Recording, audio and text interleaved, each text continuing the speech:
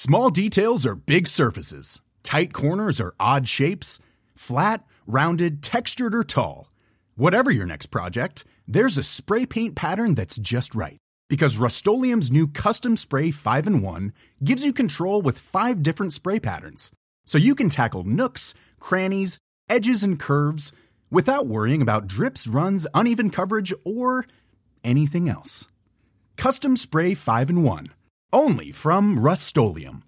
Selling a little or a lot? Shopify helps you do your thing however you cha-ching. Shopify is the global commerce platform that helps you sell at every stage of your business. From the launch your online shop stage to the first real-life store stage, all the way to the did we just hit a million orders stage.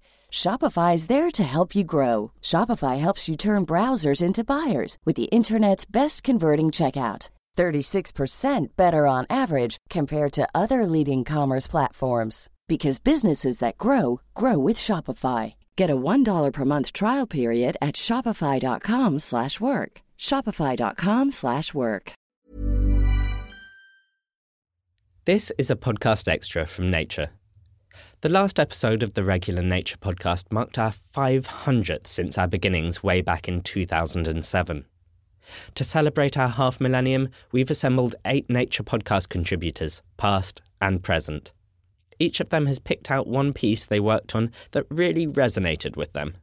To start us off, Charlotte Stoddart, the longest-serving member of the podcast team, talks us through one of her very first pieces.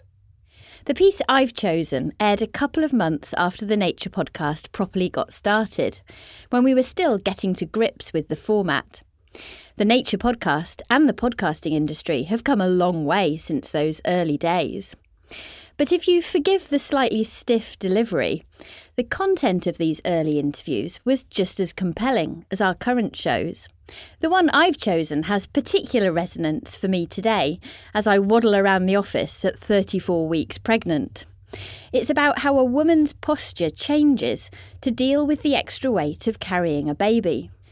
Here it is, with introduction by former podcast host Adam Rutherford. For completeness, we've included the embarrassingly dated show music and advert. The Nature Podcast, in association with Biorad. Find your perfect match among the full line of Biorad thermal cyclers, real-time PCR instruments, supporting reagents, and plastics. On the web at biorad.com/genomics. This week, microbes that chew up oil reserves but which could play a role in the global energy crisis. You could even be looking at producing a kind of zero carbon emission fuel from oil fields in the form of molecular hydrogen. But that's a few years off, unfortunately. And for the next generation of scientists, we find out what makes a really good science book. Very good because they show you more and it attracts kids to actually read them. With the help of 9-year-old Alice and her school friends.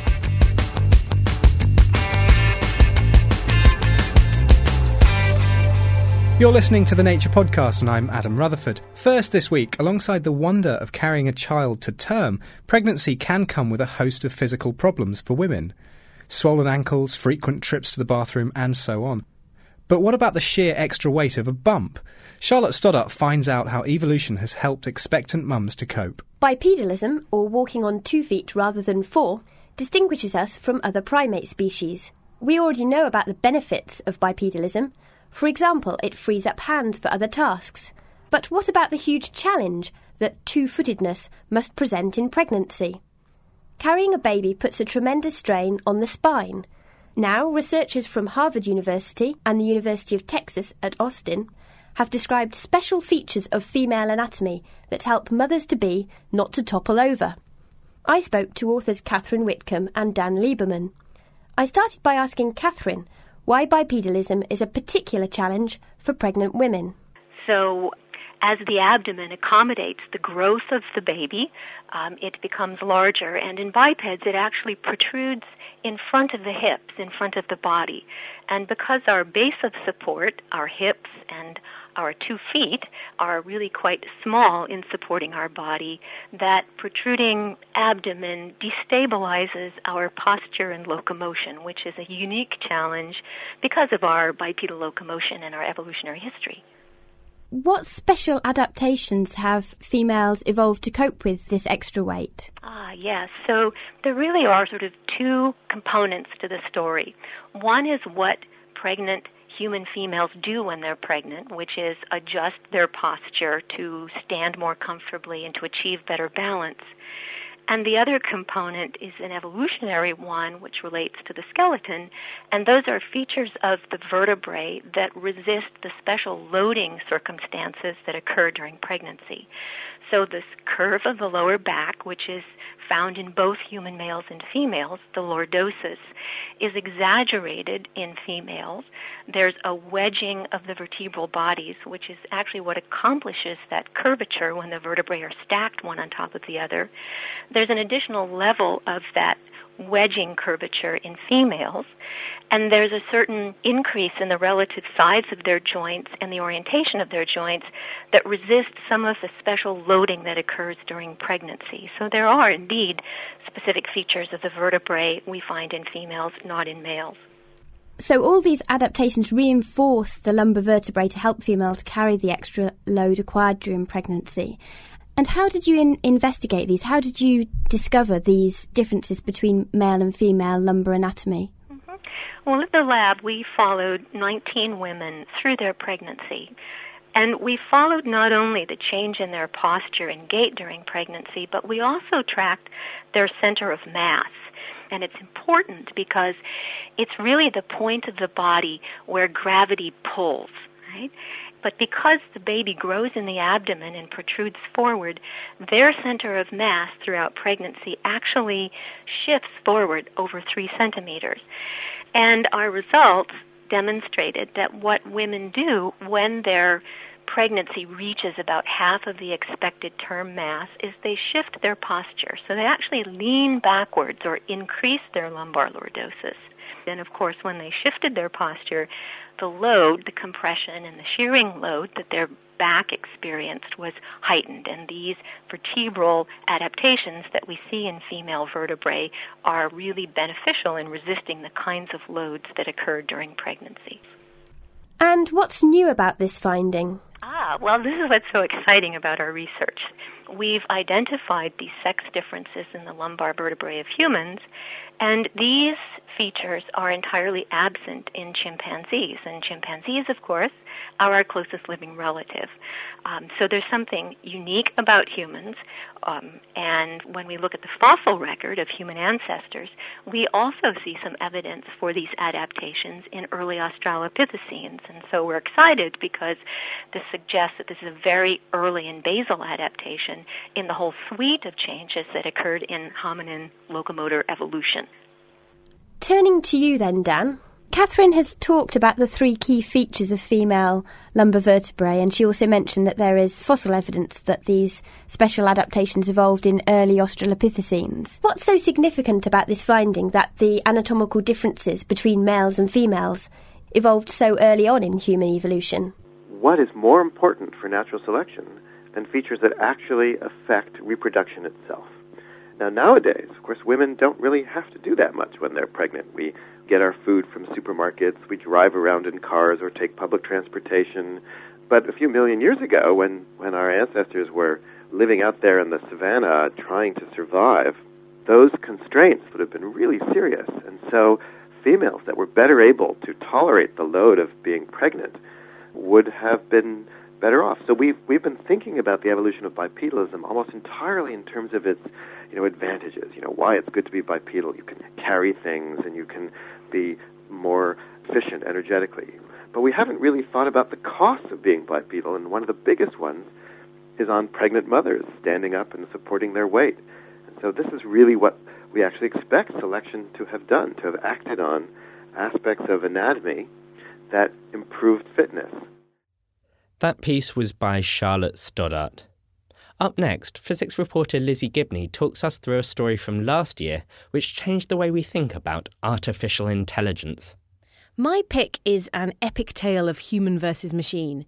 In January 2016, DeepMind's artificial intelligence called AlphaGo became famous when it beat a top human player at this very tricky game called Go. I wasn't a reporter when Deep Blue beat Garry Kasparov at chess, which was in 1997, but this felt like our modern-day version of that epic standoff. I loved diving into the quirky and very traditional world of Go, something which I knew nothing about, and the story also provided an excuse for me to get another sneak peek inside DeepMind, a very secretive AI company who are about to become very famous indeed. Computers beat humans at lots of things. Crunching numbers, remembering long lists, tasks that require a lot of processing power or memory, but not a lot of creativity. In looking for bigger challenges, developers of artificial intelligence have often turned to games. Games need long-term planning, predictive power, and cunning, in addition to all the processing power that computers have in spades. Chess was perhaps the most famous one to fall. Chess grandmaster Garry Kasparov lost to Deep Blue way back in 1997. David Silver from Google-owned company DeepMind explains. Most board games were actually relatively straightforward for AIs to actually defeat humans because they could basically use brute force search. Brute force search. Basically, combing through all the moves, imagining the game several turns ahead and choosing the best play. So say your AI is playing chess. Black chooses his move and white considers all the possible follow-ups and black considers all the follow-ups to that. It's possible very easily for a computer to select the best possible move. But there's one game that's never succumbed to brute force, the ancient game of Go. The Go board is a large grid on which players take turns to place smooth black and white counters. Here's David's colleague and co-founder of DeepMind, Demis Hassabis. There are sort of 10 to the 170 board configurations, more than there are atoms in the universe. People always say, if you ask a good Go player, professional player, why did you play this move? Often they'll tell you, it felt right. And they'll use words like that rather than, calculating it all out, like a great chess player might do. Undaunted by the centuries of history and nuance, DeepMind have been developing an AI that can hold its own on a Go board. They're not the only ones. Facebook, too, are working on the problem, and it's preoccupied many AI researchers for decades. In 2014, one Go expert predicted it would be another 10 years until an AI could win against a professional human player. But the new AI, AlphaGo, is a bit precocious. So the main novelty of AlphaGo is that we use deep learning to try and address the enormous search space that we face in the game of Go. Deep learning basically means grasping increasingly abstract concepts by studying lots and lots of data and looking for patterns. In this case, by feeding the computer a bank of images of Go games. It then uses various layers of programming to recognise what's important and what's not. Based on this experience, the AI builds up its own intuition about what moves to play and when. And because AlphaGo has the endless patience of a machine, it was also able to spend lots of time training by playing itself. Finally, AlphaGo sprinkles its newfound intuition onto a traditional brute force search, allowing it to hugely improve its ability to pick the best moves. When it played against other Go programs, it could reliably beat them. At that point, the team was ready for their next challenge. David Silver again. What we really wanted to do was to beat the top humans. My name is Fan Hui. I am 3-time champion for a European Go Championship. We played AlphaGo against the European Go champion, Fan Hui. It's me, yes. According to our own metrics, we believed that AlphaGo was stronger than Fan Hui. However, it's very hard to ground our internal evaluation, which was based on computer program playing against computer program, against the strengths of real human players. The two sides decided to play 5 games over a few days at DeepMind's headquarters in London. David Silver still gets nervous just thinking about the first game. The atmosphere was very tense. Fan Hui was concentrating extremely hard. The room itself was quiet. We didn't want to distract Fan Hui. The first game I play with AlphaGo, I just want to play simple and easy because I think, okay, he will be strong, but I think I will be better. I think it's just for the end game, I make some mistake and I lose the game. Everyone in DeepMind was crowded into a room, brimming with excitement, watching every single move be played up on the board, discussing it, watching AlphaGo's internal evaluation go up and up and up as it started to believe it was winning. First game, computer 1, human 0. And the second game, I changed my strategy. Fan Hui decided to change strategy. He said he'd played too calmly and now he was going to start fighting. So we were even more worried going into the second day. We thought, right, now he's really understood where our weaknesses are, what will happen. He tried very hard to start enormous fights, played very aggressively against AlphaGo, and yet we were able to win every single game, 5 games to 0. It's very hard for me, but it's a reality. The problem with human, sometimes we will do very big mistake because we have a human. But for computer, never this problem. Others in the world of Go are impressed by AlphaGo's achievement, but they stress they were kind of expecting it. Here's Toby Manning from the British Go Association. I think that people will say, I was expecting at some stage some software to reach this sort of standard, but I didn't think it would happen for another 10 years. We can no longer describe it as the game that computers can't play, but that's not, I don't think, going to affect how individual people see the game. AlphaGo is already in training for its next big match against a player considered by many to be the best in the world, Lee Sedol of South Korea. As for the world outside games, Demis Hassabis sees plenty of applications for AlphaGo's intelligent algorithms. One of the areas we're certainly very interested in is to help healthcare, maybe in the field of diagnostics. So in diagnostics, you need to be able to recognize things. Maybe it's a medical image or something like that. And then we have to make some kind of long-term plan or decision about the kind of treatment that might be appropriate. We haven't tried it on any of these things yet, but these are the kinds of areas we would love to help with. Thankfully, Fan Hui hasn't lost his Go confidence to a machine. In fact, he thinks players might learn a thing or two from AlphaGo. I think maybe one day we need more about how we can play better with this game. So I think it's a very, very good thing for the Go community. That was physics reporter and regular Nature podcast contributor Lizzie Gibney. Many of you will be familiar with the voice of Jeff Marsh, who has contributed to the Nature podcast for many years now. He picked out a story from 2015 that has a very personal significance.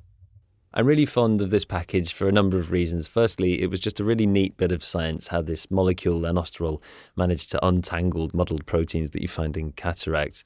Also, the story actually came a few weeks after my own grandmother had told me about how she'd just been for this cataracts operation and how traumatized she'd been by it. So it was really nice to kind of hear from the horse's mouth, as it were, how much this finding could potentially affect people's lives.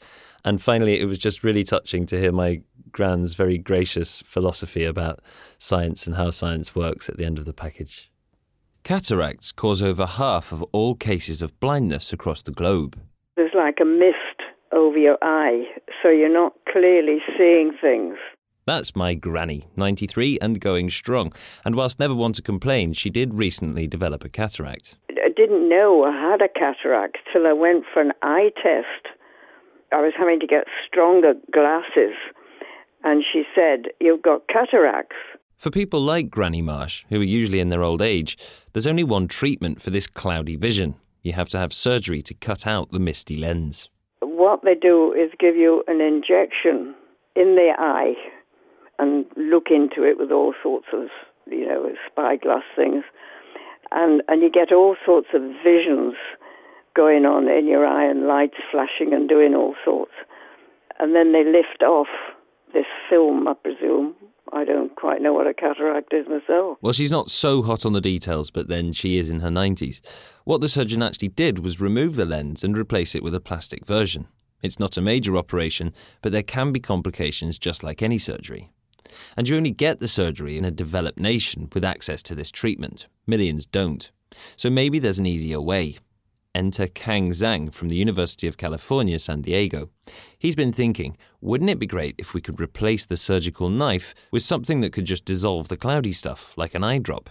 Well, we'll get to that punchline soon enough, but before you can cure a cloudy lens, you've got to understand what makes a healthy one see-through. Here's Kang Zhang to explain. The lens proteins are large protein complexes, and those are arranged in a very orderly structure such that the light can come through straight. Obviously, if you have any changes of this highly ordered lens protein structures, you're going to have cloudy lens, therefore cataract. Kang, as well as being a researcher, is also a physician, and recently 2 young children walked into his clinic with congenital cataracts. Being a geneticist, Kang dived straight into sequencing their genomes and found a mutation blocking the making of a molecule called lanesterol. Before this study, Kang says there was very little known about the role lanesterol plays in the eye. In a new paper, he and his team took cells in a dish and tweaked them so that they couldn't produce lanesterol. In these cells, the lens proteins became misfolded and formed aggregates, just like in cataracts. And conversely, by reintroducing lanesterol or lanesterol synthase into the cells, we show that in the cell culture models, there are dramatic dissolution of misfolded lens proteins. So our study is the first one to show that lanesterol and their related compound may be a new class of drugs that is involving dissolving protein aggregations and then treating misfolded protein complexes, restoring lens clarity and preventing cataract formation. And they didn't just stop at cell cultures. Kang and his team wondered what would happen if they gave old dogs eye drops with lanesterol in them. Pooches, like us, are susceptible to cataracts. In addition, we also take dogs with senile or age-related cataract and treated them with lanesterol. What was shown that in those cases, there will also increased clarity and the reduction of cataracts in those dogs. So how long will our grandparents have to wait before cataracts can be cured with eye drops? Kang thinks not too long. Well, since the lanesterol is a molecule that is produced by ourselves, by our own body, the toxicity issue of a drug is going to be minimum, if any. So I would anticipate that we will be going to clinical trials for treating human cataracts within next year. And there's one more radical claim for lanesterol. Because it works by sorting out disordered clumps of proteins, I wondered if it might be used to treat other disorders where protein aggregates cause issues. We think so, and we are now doing experiments and try to demonstrate or test whether they're going to be effective for dissolving aggregations such as Parkinson's and Alzheimer's disease. For some people, though, lanesterol will hit the market a fraction too late. I told Granny Marsh about the new results. Oh, that's wonderful. Yeah, I wish I'd known about it, put it that way, yes. But, this is progress, isn't it? I think science is a very wonderful, slow progress because they have to be absolutely sure. That was a report from Jeff Marsh. Now, though, we are joined by a podcast host who's been here since the very beginning. Kerry Smith left the Nature podcast a few months ago, but she didn't go far as she's still at Nature, now editing features. I feel safe saying that no one has appeared on more Nature podcasts than Kerry, and here she recalls one of the most dramatic events she reported on. You might be expecting me to pick an early story from the mists of podcast history, but it's kind of embarrassing listening back to those first shows. I sound very polite. I've also met some amazing people making the podcast, but I haven't even chosen one of them, the refugee scientist, for example, who escaped Syria for a new life in Belgium, or the woman who lost her sight as a child and uses echolocation to get around. She featured in the first episode of our Sound Science series in 2015. I've chosen what's probably one of the biggest scientific scandals we've covered at Nature in recent years. It's a story about how science is done, and then the need to redo it, and in this case the terrible consequences of that, a discredited young female researcher and a suicide. We couldn't have known all that when in 2014, to great fanfare, Nature published 2 papers claiming to have found a new type of stem cell. Here's the package reporting that finding in January 2014. A little citric acid can do some amazing things. It can zing up your salad dressing. It can remove limescale from your shower. And it's the key ingredient in a new recipe for stem cells. Stem cells, of course, can turn into any other cell type in the body. They're pluripotent. The stem cell family album is looking increasingly crowded. There are naturally occurring stem cells. Then, in 2006, Shinya Yamanaka discovered a way to make them by reprogramming specialised body cells back to a pluripotent state. And now there's another way of taking cells and making them blank slates. A team based at the Riken Center for Developmental Biology in Kobe, Japan, made the discovery and announced it in 2 papers this week. The procedure is surprisingly simple, as our reporter David Sironoski found out when he went to Riken to chat to researcher Haruko Obokata. He first asked about her inspiration for the project, which it turned out was a plant. To be precise, a carrot. In the plant, like a carrot, they can produce stem cells from totally differentiated cells when they are exposed to strong external stresses like dissection. I intuitively felt that we may have similar mechanism to the plant. So slicing a carrot produces a callus which is full of stem cells. Yeah. And you thought that mammals and humans are going to share this kind of regenerative capacity with carrots. Were you cooking when you came up with this idea? Were you slicing carrots? No. That idea came up when I was soaking in the bathtub. I see, okay. Inspiration strikes in some inconvenient places.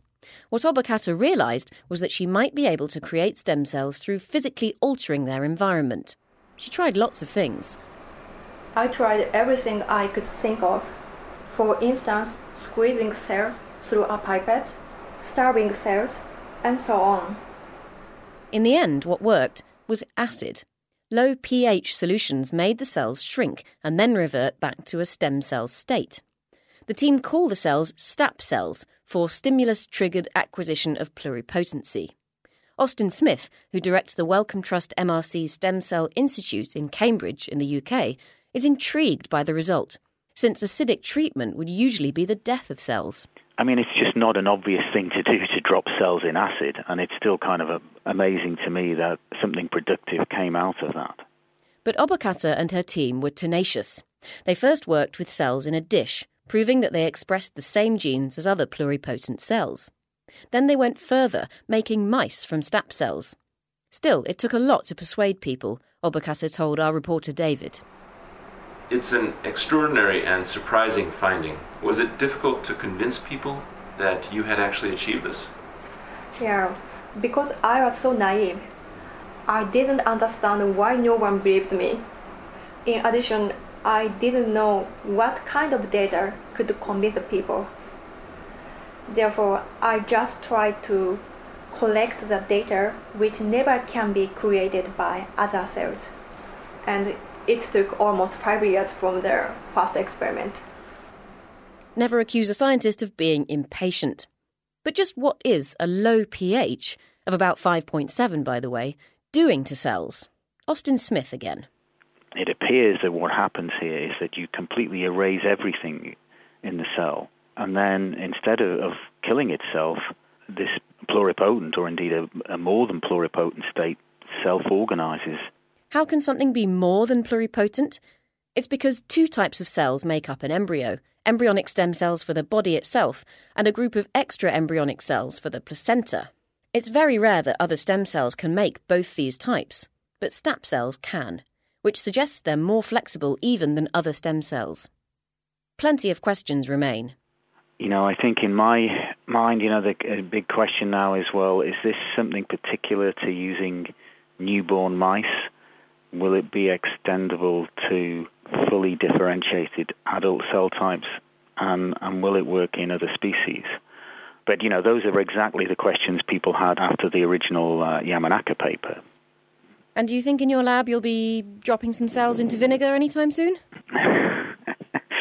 Well, as I say, it's very fascinating, and it touches on questions that we've been interested in for a long time. So, of course, we're very interested in this approach, and I think we may look at it and compare it with some of the, with how this emergence of potency occurs in the embryo and during Yamanaka reprogramming. I think these are very interesting questions.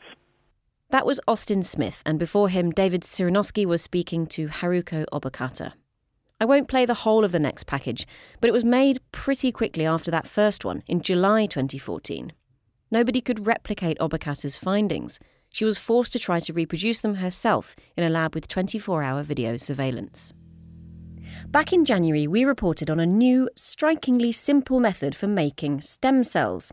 Cells could be made pluripotent just by subjecting them to a little bit of stress, squeezing them or putting them in weak acid. That was according to results from a team at RIKEN in Japan and published in Nature. And it was the beginning of a saga. Errors were soon found in the papers. Figures looked like they'd been manipulated. Passages of text were copied from other articles. And more seriously, the results just couldn't be replicated. This week, Nature has retracted both papers. In the wake of this news, Nature reporter David Cyranowski has joined me on the line to pick over what happened and what went wrong. David, back in February, almost as soon as the papers were published, there were rumblings that something was wrong. In April, Obokata was accused of misconduct and RIKEN began an investigation. And what's been happening since then? We're only a few months further down the line. There have been a couple major things. One is that there have been genetic tests done on some of the cell lines that were purported to be STAP cell lines. They were purported to be made using this new technology. And the genetic tests seem to show that they are not what they were supposed to be. In fact, they're not even from the same strain of mice that was used in the tests. These still have to be confirmed, but this would be very strong evidence that something was, from the beginning, very wrong with these experiments. By August of that same year, a senior colleague of Obokata's at the same institute had killed himself. Obokata herself was hospitalised, and their institute was carefully monitored and its budget was slashed. Science rarely goes this tragically wrong. The most recent investigation into the papers concluded that the results were caused by contamination, but stopped short of blaming one scientist. And researchers, however cautiously, are still studying how and why cells become pluripotent. Because in this case, the errors were found. And in that sense, the scientific process has worked. Thank you, Kerry. Noah Baker is another stalwart of the Nature podcast. Noah's been a prolific contributor to both the Nature podcast and to Nature Video. Although he hasn't appeared on the podcast for the last few months, this piece demonstrates just what we've been missing in his absence. I have a lot of fond memories of podcast pieces that I've recorded over the years, but one which really stands out for me was from a show in the summer of 2015, and it was all about how science is taught in schools. Now, science education is a topic which is really quite close to my heart, and I've made a few packages about it. But I think this one in particular stands out because it involved some really amazing kids from a primary school in southwest England. I remember I was on holiday at the time when I recorded it, but I took a few hours out from my vacation to visit the school with my audio recorder in hand. And as so often I have been in the past, I was really blown away by the enthusiasm, the originality, and the ingenuity of the group of 10-year-olds that I interviewed. Not to mention, I was really amused and I laughed a lot. They were hilarious. I think that it was just a really enjoyable package for me to make, but also it was about a wider topic, science education, which I genuinely believe is really important to keep thinking about and to keep exploring. This is the sound of Class 5 at Blackhorton Primary School in Devon, England, just before lunchtime. The hubbub is typical, but the school isn't quite. When it comes to science, they believe that lessons should be directed by the students, not by the teachers. Here's Tom Pether, the head of school at Blackhorton. Children have got enough questions and enough ideas of their own that actually us teachers just need to feed off what they're bringing to the classroom rather than us actually tell them what to think. I met a few of the students, all aged between 10 and 11. I'm Louis. I'm Emily. I'm Rory. I'm Florence. I'm Bo. I asked them to think of any question they wanted to know answers to. They had a lot. Why is light so fast? Are there any other colours other than the ones we know then? Why do people have different colour hair? And why do people care about fashion? It's rubbish. Why does gravity pull us down to Earth? How did we learn to speak without communicating? It wasn't just questions either. There were discussions and theories too. Why are the leaves on a tree green in spring but brown in autumn? They're green because they're growing, and then they're brown because the sun isn't there anymore. The sugars are in the leaves, and then the sun coming down onto the sugars makes them this brilliant green colour, and then... Actually, not all trees are green. Yeah, I know. There's red ones, so there must be different chemicals in each tree, because each tree must take up different... And then they started to work out how to test their theories. Experiment! Test! I just said thank you very much.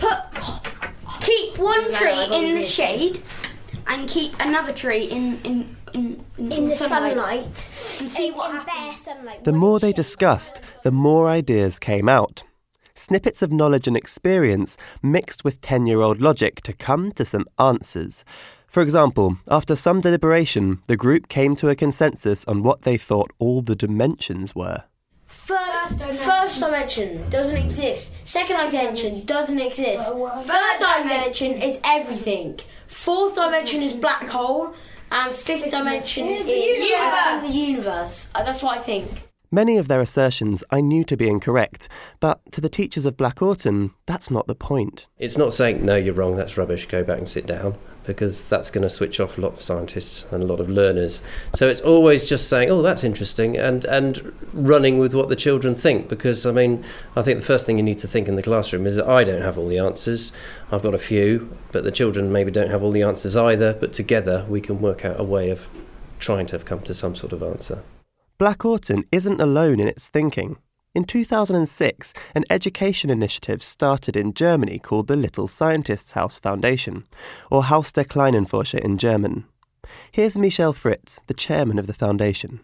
The founders sat together and not just asked themselves why. They thought about what could be done to improve education in Germany. And their answer was, we have to start earlier. Children are born scientists. The curiosity of little children has no limits. And the Haus der Kleinen Forscher Foundation supports not exactly the children, but supports the pedagogical staff and teachers to promote that spirit of the children. Through workshops and activity packs, the Little Scientists House Foundation teaches teachers new ways to approach their lessons. Teachers all over the world are taught to give answers and not taught to teach thinking about answers, and not taught to go with the questions with the children's questions.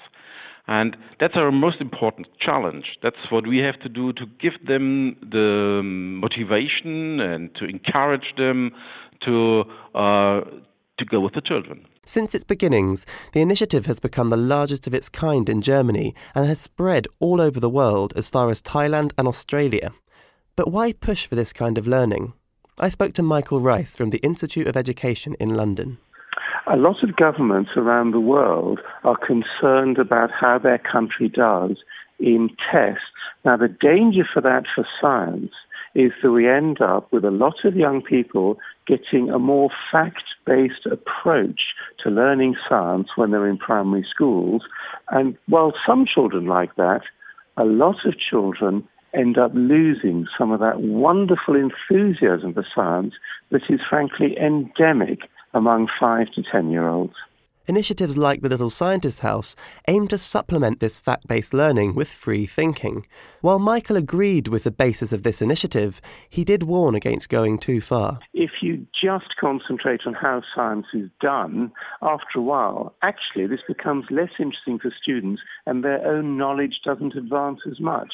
So in a way, I, for myself, probably wouldn't want entirely to go overboard on the idea that you can never be wrong, but I do like the very supportive atmosphere that these sort of programs have. Working out the balance is always tricky, for teachers more than anyone. Here's Tom Pether again from Black Autumn School. When you first start on teaching, it is quite a risk and it's quite a leap in the dark. I think you need to work in an environment where it's okay to make mistakes and it's okay to try things and it's okay to take risks. And that's exactly what we want our children to do. So if we're modelling it as teachers, if we can be big enough to say, actually, that didn't work, I made a mistake there, let's try it this way instead. And that's the way science works really as well. So, I mean, if we can do that as teachers, then we're modelling that for the children. In the meantime, like thousands of others around the world, the students of Black Autumn will keep on questioning. Does space go on forever? I think yes. Not because I think the whole of space, I don't know why it would stop. It's got to. This is the question that messes my brain up because the world, and then there's this whole thing, and I just want to find out everything. I want to just build a spaceship when I'm older that can just fly around and go into space for ages. To be honest, they've already invented space holidays, so you're probably going to get one when you're older. A space holiday? No, I would never want to go on a space holiday. That was a report from Noah Baker. Fans of all things nature multimedia will have noticed that in recent months, Shamini Bandel, who has directed and narrated many films for Nature Video, has started to co-host the Nature podcast more regularly. And so, naturally, we wanted to hear what her favourite piece has been. I found it pretty easy to pick my favourite podcast piece I've made. There have been some fun ones. There's prehistoric slugs. One time I got to wander around the Natural History Museum's dinosaur galleries talking about taxonomy. But my favourite package ever is this one, because it features an adorable toddler trying not to eat a biscuit and my friend Phil complaining about his PhD. For the record, Phil has yet to finish his PhD. The human brain isn't really wired to think about the future. We put things off till tomorrow. We cross that bridge when we come to it. I wanted to investigate the cognitive biases that affect how we think about our own future lives. But first, let's explore the not-too-distant future with Kirsten and her son Tobias. Listen, I want to explain something, right? Yeah. I'm going to take one biscuit and leave it here with you. And if you want to, you can eat the biscuit. Okay. But, if you leave the biscuit and don't eat it while I get ready, then when I come back, then I'll give you another one and then you'll have 2 biscuits. Okay! As humans, we live for the moment. Let's start. Okay, so you can decide. I'm going to go away and wash my face and get ready, okay? It's sometimes hard to focus beyond the here and now, especially when there's a delicious biscuit in front of you. Mummy! Yeah? You like to give me another biscuit? Did you decide to eat your biscuit, did you? Yes. Oh, well, we were only going to have another one if you waited. But that's okay. No, you didn't. You ate it. But that's fine. You were allowed to choose, and you chose to eat it first. I want another one. Tobias is nearly 3, and much as he wanted a second biscuit, he couldn't help eating the first one right then. You might have seen videos of this kind of experiment online. Search for marshmallow tests, they're adorable. Basically, as far as young children are concerned, the promise of future reward doesn't seem quite enough to make it worth the sacrifice right this moment. But hey, they're just kids. Us adults are way better at making logical choices and taking future consequences into account. Aren't we? Well, the future is not very salient. So children are terribly present biased, and as we grow up, we get better at it, but the same idea still holds. That's Richard Thaler, Professor of Behavioural Science and Economics at the Booth School of Business at the University of Chicago. You know, would you rather have $100 today or $110 in a week? And many people will say they'll take the 100 today. But if you ask them whether they'd rather have $100 in a year or 110 in a year and a week, they'll all be happy to wait the extra week. It's illogical, but it's quite subtle. I don't suppose it would be that easy to demonstrate with a rational, intelligent person. I decided to go find one, just to check. Enter my friend Phil, a chemistry PhD student. OK, Phil, hypothetical game. If I were to offer you some money in a year's time, I'll give you either 100 quid. OK. Or you can toss a coin, and if you win, you'll get 200 quid. But if you lose, you get nothing. What would you choose? Ooh. I mean, it's money that I don't have, so I feel like if I lost the coin toss, then I wouldn't be losing anything, so I'd probably take the coin toss. Take the coin toss? Yeah. What if it was right now? Ooh. That's a lot more real now. Yeah, no, maybe I'd just take the 100 quid. It's not very logical, is it? No, not really. That example is from a real study, and as well as being about our impatience in the present, Richard Thaler says it's also about how we perceive our future. We think we'll have more willpower. We think we'll abide by all our New Year's resolutions. And we don't. But does it matter for the really important things? Surely there we're the picture of rationality and sacrifice for future happiness. Let's use my friend Phil as an example again. What do you do in your daily life that isn't just like for the satisfaction in the moment? I mean, doing my PhD. That's quite a sacrifice, because I sacrifice my happiness and my soul so that I can get a PhD, which God knows whether it maybe will or might not benefit me in the future. A wise and logical choice for Phil there. He hopes that when he becomes Dr. Phil, he might have a better chance of getting a job. But that's still only looking a few years into the future. When it comes to longer-term planning, we're often not quite as motivated. The further away something seems, the less we pay attention to it. Take retirement. I haven't put a lot of thought into my pension, or how to get the best deal for future me, and I'm not alone. In the U.S., maybe 40% of workers don't have a retirement plan at the place they work. That's Richard Thaler again. And being an economist as well as a behavioural scientist, he thought he had a solution to the problem of people not saving enough. He called it Save More Tomorrow. The idea is you present people the option to increase their saving rate, say once a year, every time they get a raise, and to make that keep happening until they say stop. So if you start out saving 3% of your income, and you say, okay, how about 4% next year? Fine. And, then in 6 more years, you'll be saving 10%, and you'll be on your way to a reasonable retirement. Richard's idea was to help people overcome their cognitive biases using those very same cognitive biases. So the 3 biases that we're worried about is that people don't care very much about the future, that they're loss averse, so they think they can't afford to have their income go down right now, and inertia, that they don't get around to saving things. So those are also the ingredients we built into the plan to make sure that it works. So we start increases in the future, and that seems far away, and we think we'll have more self-control then and more money, so that's fine. We link it to raises to eliminate the loss aversion, and we use inertia to help us by keeping the increases going until somebody says stop.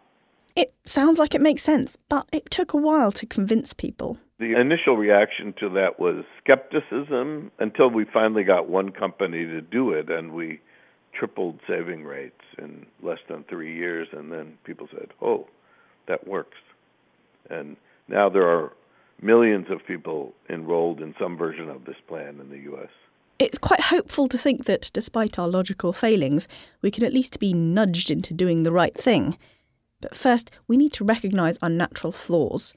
And this doesn't just apply to helping our future selves, but future generations as well. These biases can be enormously important, especially if we talk about issues like climate change, which is all about the future. The catastrophic scenarios are 20 or 50 years down the road, and that seems far off and abstract. And if we don't pay enough attention to things because they're far off and abstract, then we will have a catastrophe. Thank you to Shamini Bundell for that report. Only 2 presenters left, and the first may be familiar to regular NPR listeners. Jeff Brumfiel is now an editor at NPR, but was previously at Nature and contributed regularly to the podcast for several years from its inception. When I contacted him for his favourite piece, he told me that he knew just the one, and he did not disappoint. So one of the stories that has really stuck with me was published almost a decade ago, and I remember the press release for Nature that week came out, and we were looking through it, and there was this paper title at the bottom that didn't have any sort of press material associated with it. It simply said, "AQL development indicates the independent evolution of the bilaterian mouth and anus." And so I called the researcher, and I had the most fascinating conversation I never expected to have about where anuses come from. It's an important question in evolution that I had simply never thought of, and I just absolutely loved it. Now, I've got to be honest, I have not put a lot of thought into the origin of the anus, but evolutionary biologists have, and they've come up with a theory about it. They believe that the anus and the mouth started out as one and over time separated into a front and a rear hole. But as it turns out, that theory is probably wrong. Andreas Heinel of the University of Hawaii has been doing some genetic tests on Acela, simple flatworms with only a mouth, and other bilateria, animals with mouths and anuses. His work promises to turn the theory of the anus's origins on its head. Try not to giggle. Here's Andreas. There have been old hypotheses about how the mouth and the anus of bilaterians, these are these animals which have a left and right side of the body, like us humans, but also flies, how these two openings have been evolved. And there always has been the hypothesis that they evolved simultaneously from one opening during the embryogenesis. But I have looked at the old literature and found that there's no animal today which develops in this direction. So there must be a different solution for evolving this. You were looking at this flatworm, and I understand you sort of did some genetic work looking at the genes expressed in the mouth and the anus. Is that right? Yeah. So we looked at genes which are expressed in the bilaterian mouth in this flatworm. And we found that these genes are expressed in this mouth. But furthermore, we were surprised by the finding that in the posterior end, we found genes which are expressed in the anus. And this was pretty surprising. And I thought, so what does it mean when you have a worm which has no anus, but in this posterior tip of this animal, there are genes expressed which are expressed in some bilaterian hindguts. So I looked a little bit more carefully at the anatomy of these acyl flatworm and found that there is indeed an opening, which is not the anus. It's the male gonopore, the gonoduct, where the sperm is released, in which these genes are expressed. So you're saying basically that the anus evolved from sexual organs? Yes, through a connection of the gut to this duct. And if you think about, many animals have indeed a so-called cloaca, where you have a connection of a duct where the gametes are released and the digestive system.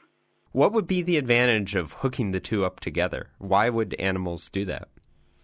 So we have to think as our ancestor to be a very small worm, which lives probably between the sand grains in the ocean. But when animal lineages increased in body size, like we, for example, and they elongated as well their body, and this increased energetic needs and a long blind gut would have made sorting food and waste through a single opening inefficient. So they needed to evolve an anus. You're saying that the anus is just something you need if you get above a certain size. You've got to have... Right. Yeah. Do you find that you're the butt of a bunch of jokes from other researchers for your line of work? Not yet. They only say, like, when I give a presentation, they say that they never heard a presentation in which so often the word anus falls. But this might be the same for this interview. Yeah, no, I don't think we'll get the word anus on the podcast this much before or after. So what comes next for you, Andreas? Of course, I continue to look at these worms, and now I'm investigating the nervous system. And this will also give interesting insight into brain evolution and nerve cord evolution. And so then there will be less anus, but more nerves. That report was from Jeff Bramfield. Finally, for this special compilation episode, I'd like to play you my personal favourite. Regular listeners may have inferred that I have a particular interest in climate change. My Twitter handle is @ClimateAdam, after all. But I find that often when we talk about climate change, it can seem distant and all too disconnected from human impacts. In this piece, which looks at climate migration, I learned about the very direct ways that changes to the world's climate are affecting people's lives today. Shedding a light on these changes, as well as the gaps between our scientific understanding and our politics, made this a deeply affecting piece for me. Robin Bronan is a human rights lawyer in Alaska in the US. Among the groups she's been working with are 3 entire villages who've been struggling with an extraordinary problem. There are 3 Alaska Native communities that have been trying to relocate their entire community for, I would say, the last 2 decades. And these villages have good reason to have been trying to relocate for so long. Climate change. They're located on the Alaskan coastline, where Arctic sea ice serves as a natural buffer from extreme storms. The climate so far north has always been harsh, but as temperatures rise and sea ice retreats, conditions are becoming unlivable. All of these communities are remote indigenous communities without road access, and we get hurricane-strength storms that come in, and so there are no evacuation routes. And so, these indigenous groups have been left with no option but to relocate. Despite years of hard-fought battles from the communities and from Robin, they found themselves stuck. These communities that have limited financial resources have done everything possible. They've testified in front of Congress, they've had multiple conversations with the White House, and still none of them have relocated. It's excruciating. I mean, it's excruciating for me, and I don't live in any of those places. And honestly, it makes me want to cry. Robin's frustration isn't directed at any one individual or group, but at systems of government that haven't yet learnt how to deal with the realities of climate migration. Part of the challenge and the reason why none of these communities have been able to relocate is because we have no governance framework in the United States or anywhere in the world to facilitate a community-wide relocation.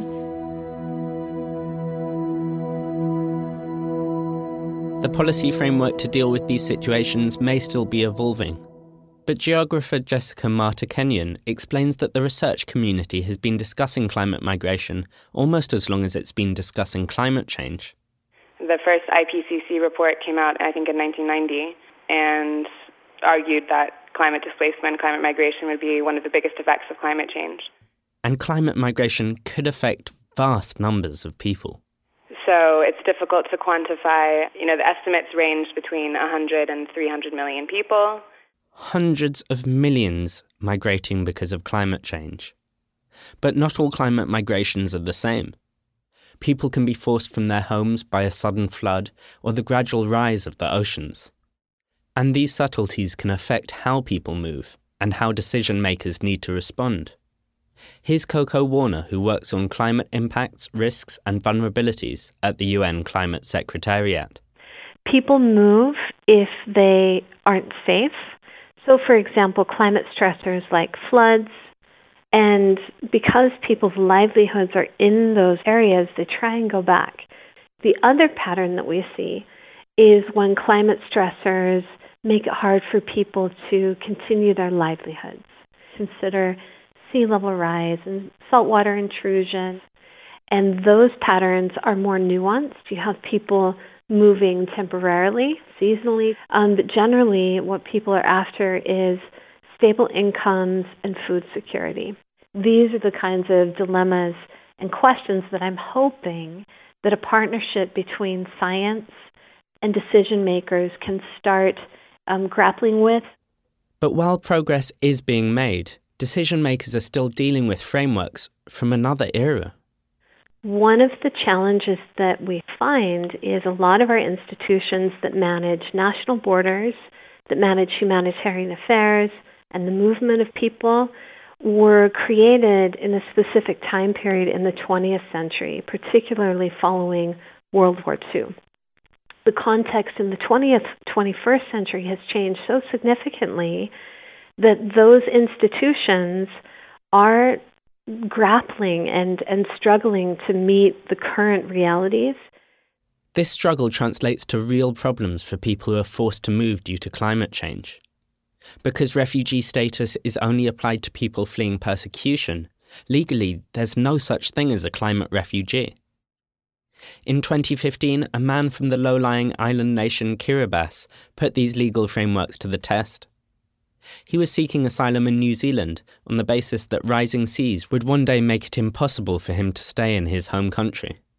In order to say, okay, the human rights are threatened, the court needed to establish whether or not there was an imminent threat. The climate modeling is done in a way that it gave estimates out towards mid-century, which wasn't considered by the court as an imminent threat. And so the judge had to turn down the case. The case failed in part because of the gaps between the existing scientific literature and the current policy frameworks. There's no doubt that both the scientific and political issues surrounding climate migration are complex. But for Robin Bronen, there's huge urgency to overcome these kinds of problems.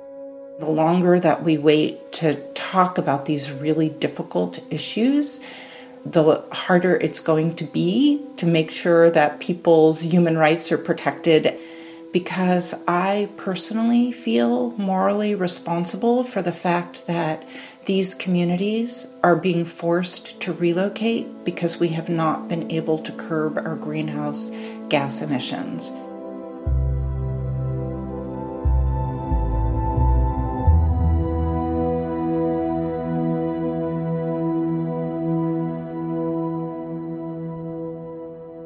That is sadly it for this special compilation episode.